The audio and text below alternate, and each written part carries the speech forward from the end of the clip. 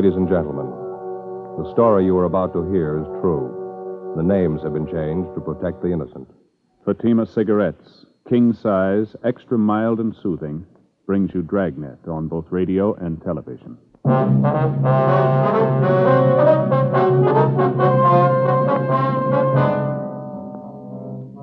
You're a detective sergeant.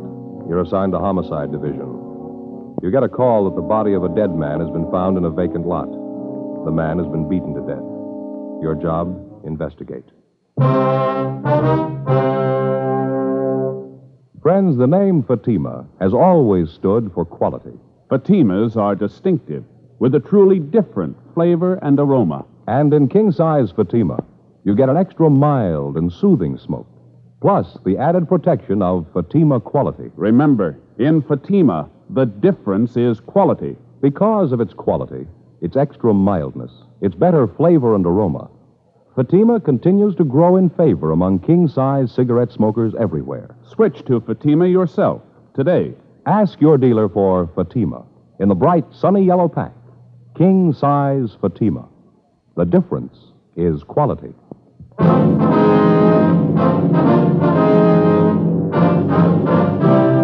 Dragnet, the documented drama of an actual crime. For the next 30 minutes, in cooperation with the Los Angeles Police Department, you will travel step by step on the side of the law through an actual case transcribed from official police files. From beginning to end, from crime to punishment, Dragnet is the story of your police force in action. It was Wednesday, February 6th. It was cold in Los Angeles. We were working the day watch out of Homicide Division. My partner's Frank Smith. The boss is Captain Warman. My name's Friday. It was 10:14 a.m. when I got to room 42. Homicide. Frank? In here, Joe. Right. Hi. Morning, Skipper. Joe, Smith says you ran into a bad one out there in Fountain. Yeah, we did. Must have been quite a fight out there. The victim's clothes were pretty well torn up. The ground around the body was all trampled. Wonder we could tell that much. How do you mean? Well, the body was found by a couple of schoolgirls. The vacant lot out there near Fountain and Selma. Girls took a shortcut through the lot, and when they saw the body, they let out enough screams to get the whole neighborhood over there. Mother put in the call. By the time the radio unit got there, the neighbors had walked over the whole area. They got the people back right away, but most of the physical evidence, if there was any, had been trampled out. That helps. Any of those people see or hear anything? No, nothing. How was he killed?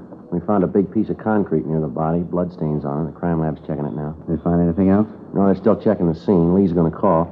Crowd made such a mess out of the place. A lot of houses around there. Somebody must have heard something. Well, we talked to a young girl who lives a couple of doors down from the lot. Seems she and her boyfriend were coming home from a show. Said about 9:45, 10 o'clock, they noticed a car parked in front of the lot. Yeah. The girl said they noticed it right away. Afraid it might be some guys out to cause trouble. She told us that when she and her boyfriend walked by, they heard loud talking, men arguing. Mm-hmm. She able to describe the car? Just said it was a dark sedan, late model, 51 or 52. We checked the boyfriend. He told about the same story. He said he thought the car was a dark blue Ford. Hmm. Well, anyway, the girl said she got scared and went right into the house. A few minutes later, they heard a car tear by. They looked up the street, and the parked car was gone. This was around 10 o'clock. Yeah, that's right. That might make it about the time of the killing. Well, we'll know better when the body's posted. The girl or her boyfriend able to describe the men? No soap, Skipper. All they could tell us was it looked like there were two men in the car. Said they couldn't get a good look at them. License number? No. The boy said he thought of taking it down, but he didn't. Tough break. Hanson and Cummings helped check the neighborhood. They didn't do any better. Seems like everybody in the vicinity was away for the evening. Anything from the coroner, Frank? Well, Hanson just brought this in. Guy's with all the stuff in his pockets. Yeah, let's take a look. Driver's license. Name's John Allen Iverson. Address been scratched. No, here it is on the back. Had it changed. 6295 North Serrano Avenue. Height 5'9", born October 2nd, 23. Make it 28, huh? That's right. Weight 136, eyes hazel, brown hair. What else is in there? Calendar from an oil company. Blank check. Picture of a puppy. Dalmatian, huh? Yeah, looks like it, doesn't it? Picture of a woman. Let's see that. Here, wait a minute. Here's a card. Case of accident, please notify Mrs. Alfred Iverson, mother, 6295 Serrano Avenue, Hollywood 98844. Probably her picture. She been notified yet? No, not yet. Keys, comb, nail file, cigarettes, couple of slugs. Good for one play.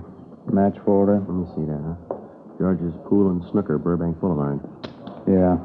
Found $13.42 in his pocket. He was wearing a wristwatch, too. Yeah, the watch looked new. It was expensive. Money in the watch still there. Doesn't look like robbery. No, not much. Seems a thief would have taken them anyway. Any ideas on a motive? Well, it's hard to say, Skipper. Could be almost anything. Not much to go on. Lousy thing. Yeah, and it's not getting any better. Yeah? We got to tell his mother now.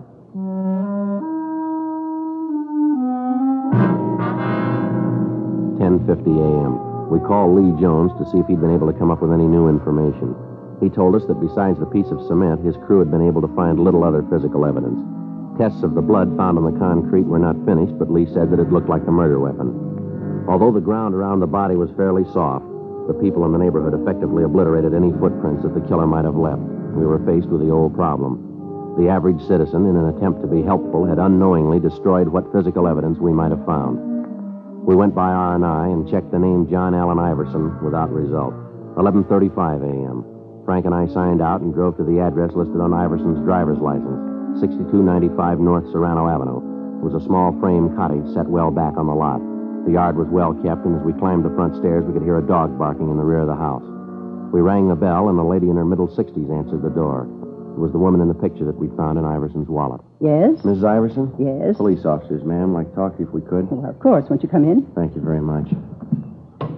You'll have to excuse the way I look. I was in the middle of baking. What was it you wanted, officer? Oh, I'm sorry. I don't remember your name. Joe Friday, ma'am. This is my partner, Frank Smith. How do?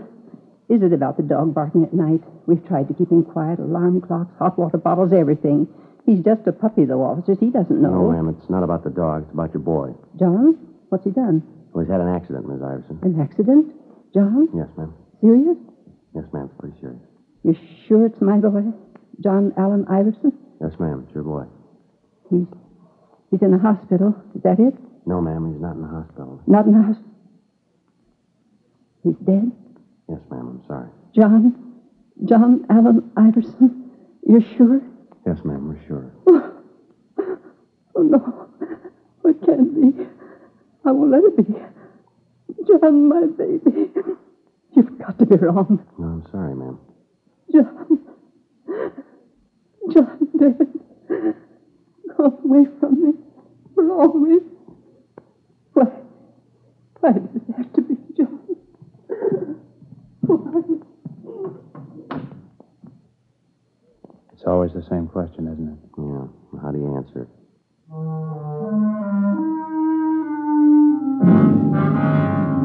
Frank put in a call to Mrs. Iverson's doctor. 5 minutes later, he arrived and gave her a sedative. We asked if we could talk to her, and he told us that it'd be all right if we kept the questioning brief. He explained that Mr. Iverson, John's father, had died 2 years before, and that his passing had hit Mrs. Iverson pretty hard. He said that it'd be a few minutes before the sedative took full effect and that we might talk to the woman until then. Frank and I walked into the bedroom. I hope you'll forgive me for crying. Yes, ma'am, we understand, Miss Iverson. There are a few questions we'd like to ask you. How did it happen? Auto accident? No, ma'am, he was murdered.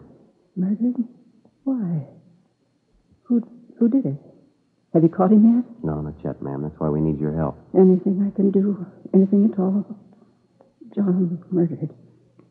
Doesn't seem possible. So hard to believe. Yes, ma'am. Was there anyone you might know of who didn't like your son? Someone who might have hated him enough to do this? No one. No one at all. John had a lot of friends. Wasn't anybody who didn't like him. Bright and cheery, always smiling. I'm sorry. Please, I want to help. Get this over with. Go ahead with the questions. Perfectly all right, ma'am. You like my handkerchief? Oh, thank you. Now, what was it you were asking? Could you tell us where your son worked? Airplane factory out in the valley. He was an inspector. Just got a promotion and a raise. He was so proud. First rung of the ladder, he said, on his way up. Mm-hmm. What factory do you work at, ma'am? Webster's. They make parts. John worked the morning shift, midnight to 7 in the morning. Said there was a better chance for advancement on the morning shift. How about girls, ma'am? Anyone special your son saw quite a bit of? Oh, just Alice. Alice Johnson. Saw her quite a bit. He was going to see her last night. Had a date for 6:30. When did he leave the house, do you recall? Oh, 6:15 or so. Alice just lives a few doors down the street. John was going to take her to a championship match over in Burbank. Ma'am? Billiards. Oh. John loved to play billiards. Alice liked it, too. John always said that when he got married, he was going to have a table right in the house. Do you happen to remember where in Burbank this billiard match was going to be held? I'm not sure, but I think John said at George's place, right on Burbank Boulevard. Do you know if your son had a large amount of money with him when he left? Oh, he had his week's pay with him. He just cashed his check this afternoon, and then he gave me the $30 for the house. He had the rest of it. About how much would that be? Oh, maybe $40, $45. How about jewelry, ma'am? You carry any rings, anything like that? No, John didn't believe in wearing a ring. Said he'd do that when he got married. There was his watch. He had that. Wristwatch, ma'am? Yes, he always carried. He kept perfect time. Did your son have a car, Miss Iverson? Yes, a Ford, 1951 Ford. What color, do you know? Dark blue. Pretty car. He was so proud of it. I wonder if you'd have the license number of the car, ma'am. Yes, I think you'll find it with the phone book in the bureau. He kept all his papers there. I wonder if it'd be all right if we got it, ma'am. Yes, all right. Thank you. This it, ma'am? Yes, that's it. I still can't believe it. Yes, ma'am. It's going to be a hard thing to get used to, isn't it? Ma'am? Life without a son.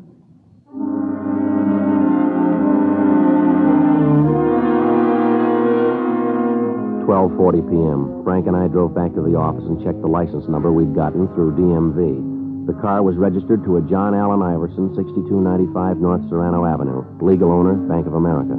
A local and an all-points bulletin were gotten out on the car, all occupants to be held for investigation. In the event the car was found abandoned, a stakeout was to be placed on it and homicide was to be notified. We checked the name Alice Johnstone through R&I, but there was no record on her. 1:50 p.m. Frank and I drove out to her place of employment, an unpainted furniture factory on Ventura Boulevard. We questioned the girl for a good hour, and she explained that John Iverson was usually on time for his dates with her, but the previous night he'd called to say that he'd be a little late. He called several more times and finally said that he was afraid they'd better cancel the date and that he'd call for her in the morning.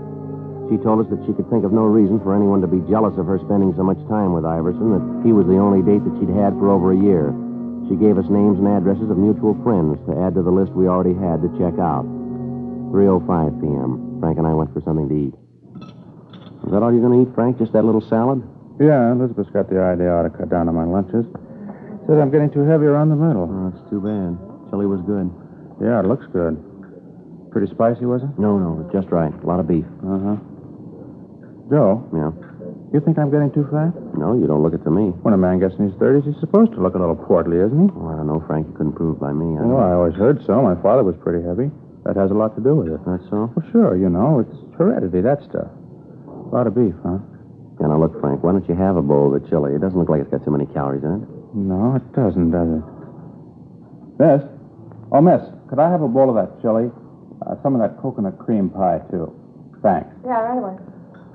What do you figure, Joe, about the Iverson? No, I can't figure it. If we could just come up with a motive, it might be easier. Give us some place to start. Yeah. Young kid. Seemed everybody liked him. It looks that way. I've been thinking about that robbery angle. His mother said he left the house with about $45, didn't she? Now, we find him, and he's only got 13 of it left. Where'd the rest go? And that watch. If anybody was going to hold him up, they'd take the watch. They could have gotten something for it. Bigger revenge? Jealousy? I don't know. The girl said there wasn't any reason for that. Look, as soon as you finish your lunch, let's check the place he worked. The guys he worked with, maybe they can give us the answer. It's been done before. Yeah? Iverson. He just got a raise and a promotion. Maybe somebody thought they should have got it. Before we left the lunchroom, we called the list of names into R&I. 3:32 p.m. Frank and I drove out to the aircraft plant where John Iverson had been employed. We checked with the foreman of the shop, the men he worked with, the personnel office, everyone he came in contact with during the day's work. They all gave us the same answer, that they could see no reason why anyone would want to take his life. 4:56 p.m. The list of names we'd given R&I had come back with no make. None of the names had any criminal record. We called the county morgue and found that the coroner had posted the body and that the cause of death was listed as a subarachnoid hemorrhage due to multiple depressed fractures of the skull. Lee Jones had finished the test and was able to tell us that the piece of concrete found at the scene was more than likely the murder weapon. 6:15 p.m. Frank and I drove over to Burbank to George's Pool and Snooker Hall. It was a big place with a lot of neon over the entrance. Inside, there were about 10 tables with a row of theater chairs on each side of the large room. Just off the entrance was a small bar. Except for a man brushing off the table, the place was empty. Hi, what'll it be? Pool, billiards, or snooker? You the manager here? No, I'm not. I kind of run the place, though, when he's not here. Something I can do? We're police officers. My name's Friday. This is my partner, Frank Smith. I do. I'm Sam Howard. Were you on duty here last night, Mr. Howard? Yeah, until about midnight. I leave then. Sometimes when George asks me, I stay on, but I usually shove off about midnight. Why, anything wrong? I can get George on the phone. Do you know a man by the name of Iverson, John Iverson? You ever see him around here? Iverson? There's an awful lot of guys come in here. Hard to tell. What's he look like? He's 5'9", about 136 pounds, brown hair. Likes to play billiards, I understand. John, Yeah, I think I know who you mean. Never knew his last name before, but he comes in here quite a bit. Always plays billiards, 3 cushion. You see him last night? Well, there were an awful lot of people here last night. Had a match, pretty crowded. Well, was he in here last night? Well, yeah, came in, watched the match for a while, then he sat up at the bar, had a couple of beers. Was he drinking with anybody? Let me think. Yeah, he and another guy were talking it up. The other guy was popping for the drink. You know the other man? No, sir. Don't think I ever saw him before. About what time was that? Gee, it's hard to say. I was pretty busy. It's important, Mr. Howard. Like that, huh? Well, I'd say it was 7 o'clock, maybe 7:30. Johnny came in first. He watched the matches for a while. Then when this other guy came in, they both moved to the bar. Stayed there talking till about 9:30, 9:45. Then they walked out together. They were together all evening then? Yeah, near as I can tell. What did this other man look like? Let me think. I'd say he was maybe 36, 37, had kind of dark hair. How tall would you say he was? Oh, about your height, 5'10" or 11. Had on a plaid sport jacket. I noticed that because I've been looking for one like it. You know, sort of Glen plaid, only with more color. Not exactly loud. What color was the jacket? Blue. Real rich blue. Must have cost a fellow a lot. During the conversation, did Iverson and this other man seem to get along all right? Oh, yeah. Even when the fellow lost the bet. What bet? Yeah, they had a bet on a match. The other guy lost, and he had to pay Johnny $10. Didn't have the cash, had to cash a check. You cash it here? Yeah, it was a payroll check. George doesn't like it when we cash personal checks. If they bounce, we have to stand the loss. You think we could locate that check, Mr. Howard? Do you happen to remember the company name on it? No, not right off. I can get it for you. Sir? Well, George wasn't feeling too well today, so he didn't get to the bank. Check's still in the safe. The check was issued from the Kimberly Insurance Company and made out to Martin G. Weber. The endorsement was made by Weber with a notation of his address under the signature. We called the office and had the name run through R&I. There was no record on him. According to the information we'd gotten from Sam Howard, the last time the victim was seen alive at 9:45 p.m., he was in the company of Martin Weber. Frank and I got in the car and drove out to the Kimberly Insurance Company. It was a large building on San Fernando Road. The employees were leaving the building when Frank and I got to the office of the general manager. We asked him about Weber, and he told us that he'd been with the firm for the past 10 years, starting as a runner on the floor and rising to the position of office manager. He told us further that in his entire 10 years of service, Weber had never been late or missed a day's work. However, on that particular morning, he hadn't shown up at all. We called our office and arranged for a stakeout on the building of the insurance company. Frank and I drove out to Weber's home, a modern apartment house in the North Hollywood area. We rang the bell, but there was no answer. We checked with the landlord, and he told us that he hadn't seen Weber the night before. In the company of the manager, we checked Weber's apartment.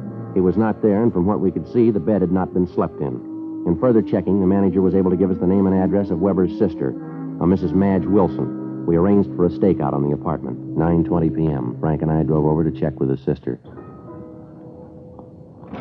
Yes? Ms. Wilson? That's right. Police officers, Ms. Wilson. I'd like to talk to you. My name's Friday. This is my partner, Frank Smith. Come in. But I thought all this had been cleared up. Ma'am? Well, you hear about my brother Martin, aren't you? Well, yes, ma'am. I don't think I understand. Neither do I. It seems to me that you'd spend your time trying to find out why the man did it instead of bothering us. My husband won't like this at all. We're taxpayers. We've got rights. Just a minute, ma'am. I think maybe there's a misunderstanding. Nothing here. of the sort. You're here to talk about Martin, aren't you? Yes, ma'am. No misunderstanding at all. He had an accident. It's up to you to take care of the man who did it. Put him in jail for a long time. I'm sorry, Mrs. Wilson. I'm not sure we know what you're talking about. Well, this is the limit. My poor husband spends practically the whole night filling out forms, and you didn't even take time to read them. I'm talking about Martin's accident. The man who ran him down last night, put him in the hospital, broke his leg. That's what I'm talking about. I've got 2 kids upstairs with bad colds, and I haven't got time to stand around and talk to you. If there's anything else you want to know, you can talk to my husband. He'll tell you. You say your brother was run down by a car last night, ma'am? Yes, last night. And he's in the hospital now? Yes.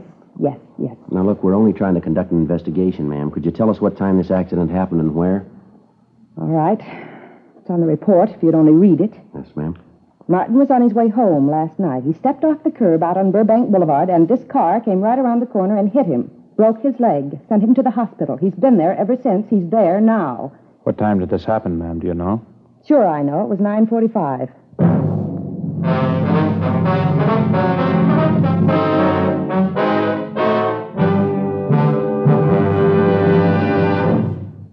You are listening to Dragnet, authentic stories of your police force in action. Friends, the name Fatima has always stood for quality.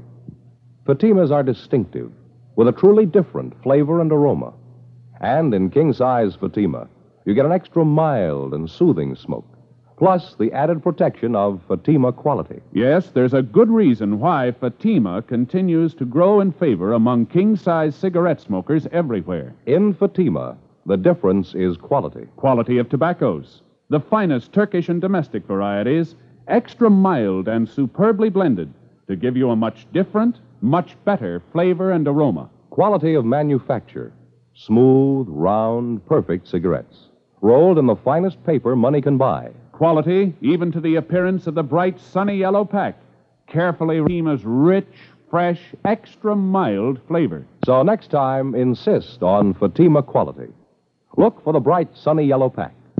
Smoke Fatima, the extra mild and soothing king-size cigarette, with the added protection of Fatima quality.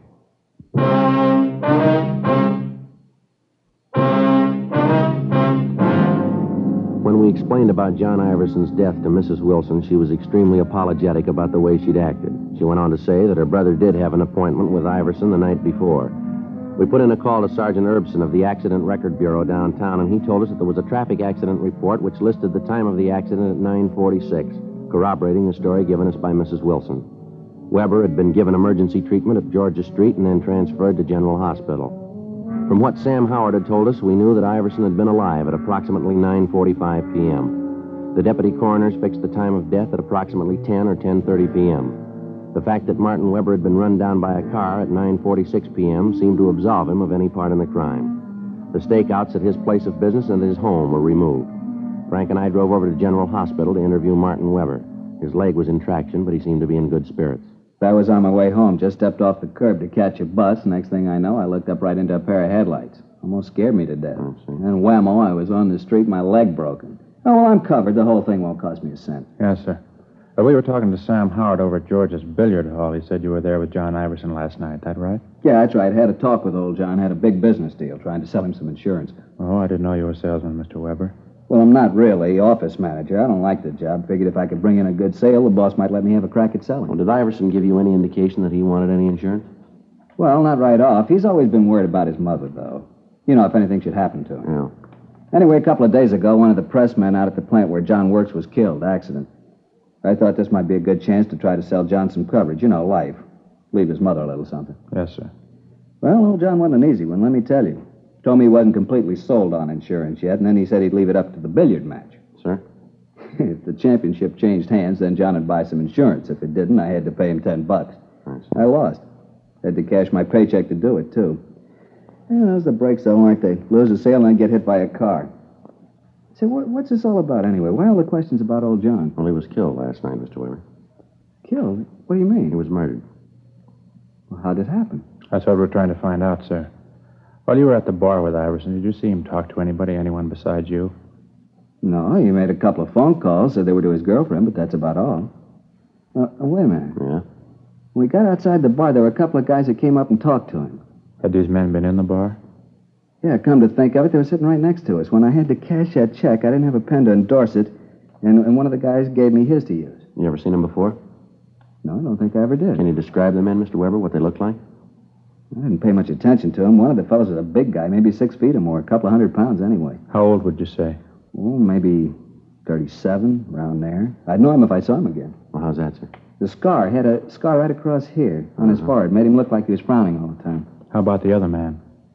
I'm afraid I can't be of much help there. He was short, 5'5" or 6", heavy, 180 more or less. I think he was wearing a flannel suit. I can't be sure about that. And you saw these men out on the sidewalk with Iverson right after you left the bar, is that right? Yeah.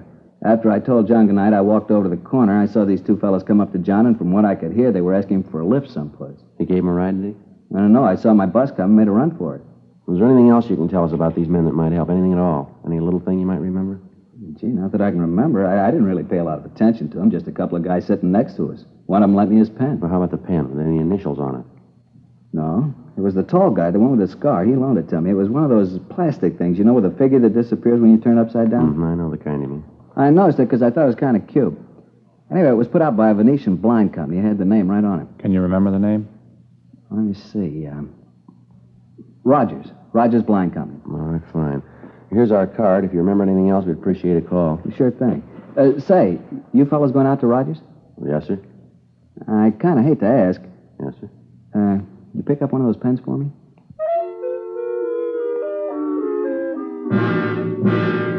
11:35 p.m. We called the office, and they told us that Iverson's car had been found abandoned up on Wonderland Drive in Laurel Canyon. It was taken to the police garage and impounded.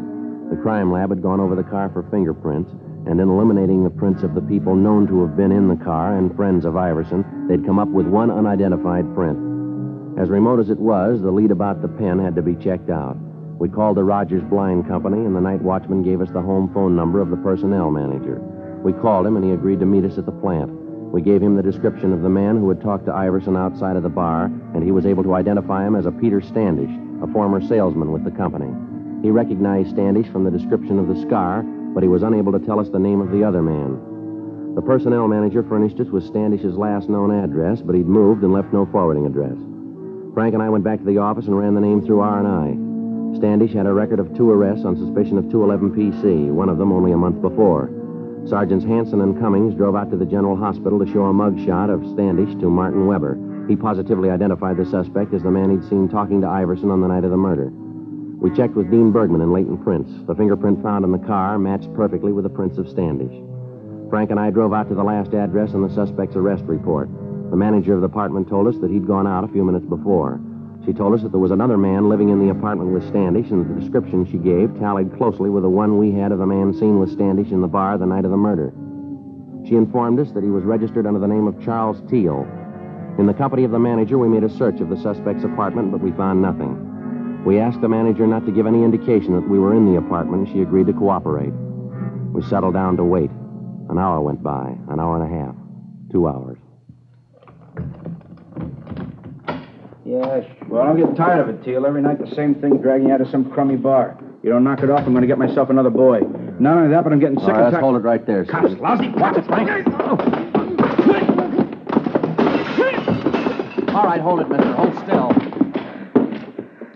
Fuzz, crummy fuzz. I had to walk right into it. How's the other one, Frank? He's out. Want to shake him down? Yeah. What do you want with me, cop? I done nothing. You got nothing to hold me for? He's clean, Joe. So's the other one. We got plenty, Standish. Let's go. What?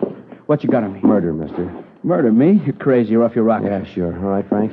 I'm getting him up. Come on, boy. I told you, Standish. I told you they'd get us. Shut up, you little... All right, let's hold it right there, mister. Don't make any more problems. It was here. him. He did it. I didn't want to. It was his idea. I'll tell you all about it. Should have known not to trust you, Teal. Look what you got me into. We only wanted his money. He wouldn't give it to us. Standish kept trying to hit him with that piece of cement. I tried to make him stop. You didn't try to stop me splitting the dough. You got more than half. Don't worry about it. What do you mean? We'll split this one even.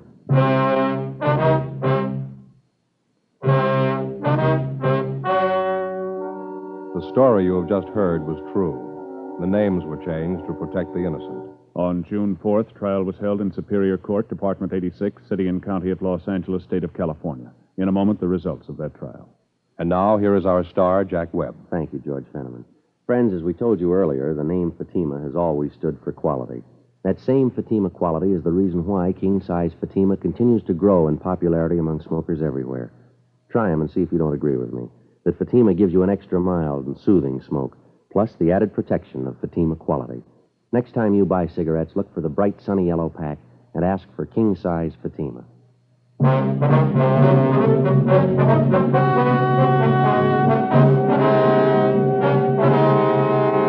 Peter James Standish and Charles Edward Teal were tried and convicted of robbery and murder in the first degree. They were sentenced to life imprisonment. They're now serving their term in the state penitentiary, San Quentin, California.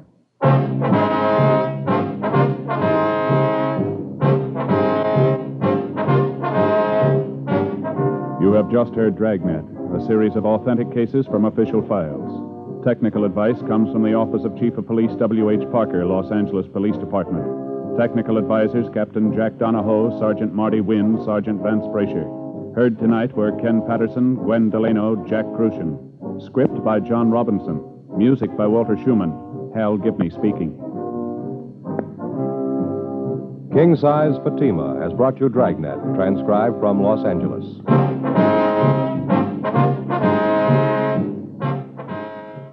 Friday, hear the Mario Lanza Show over NBC.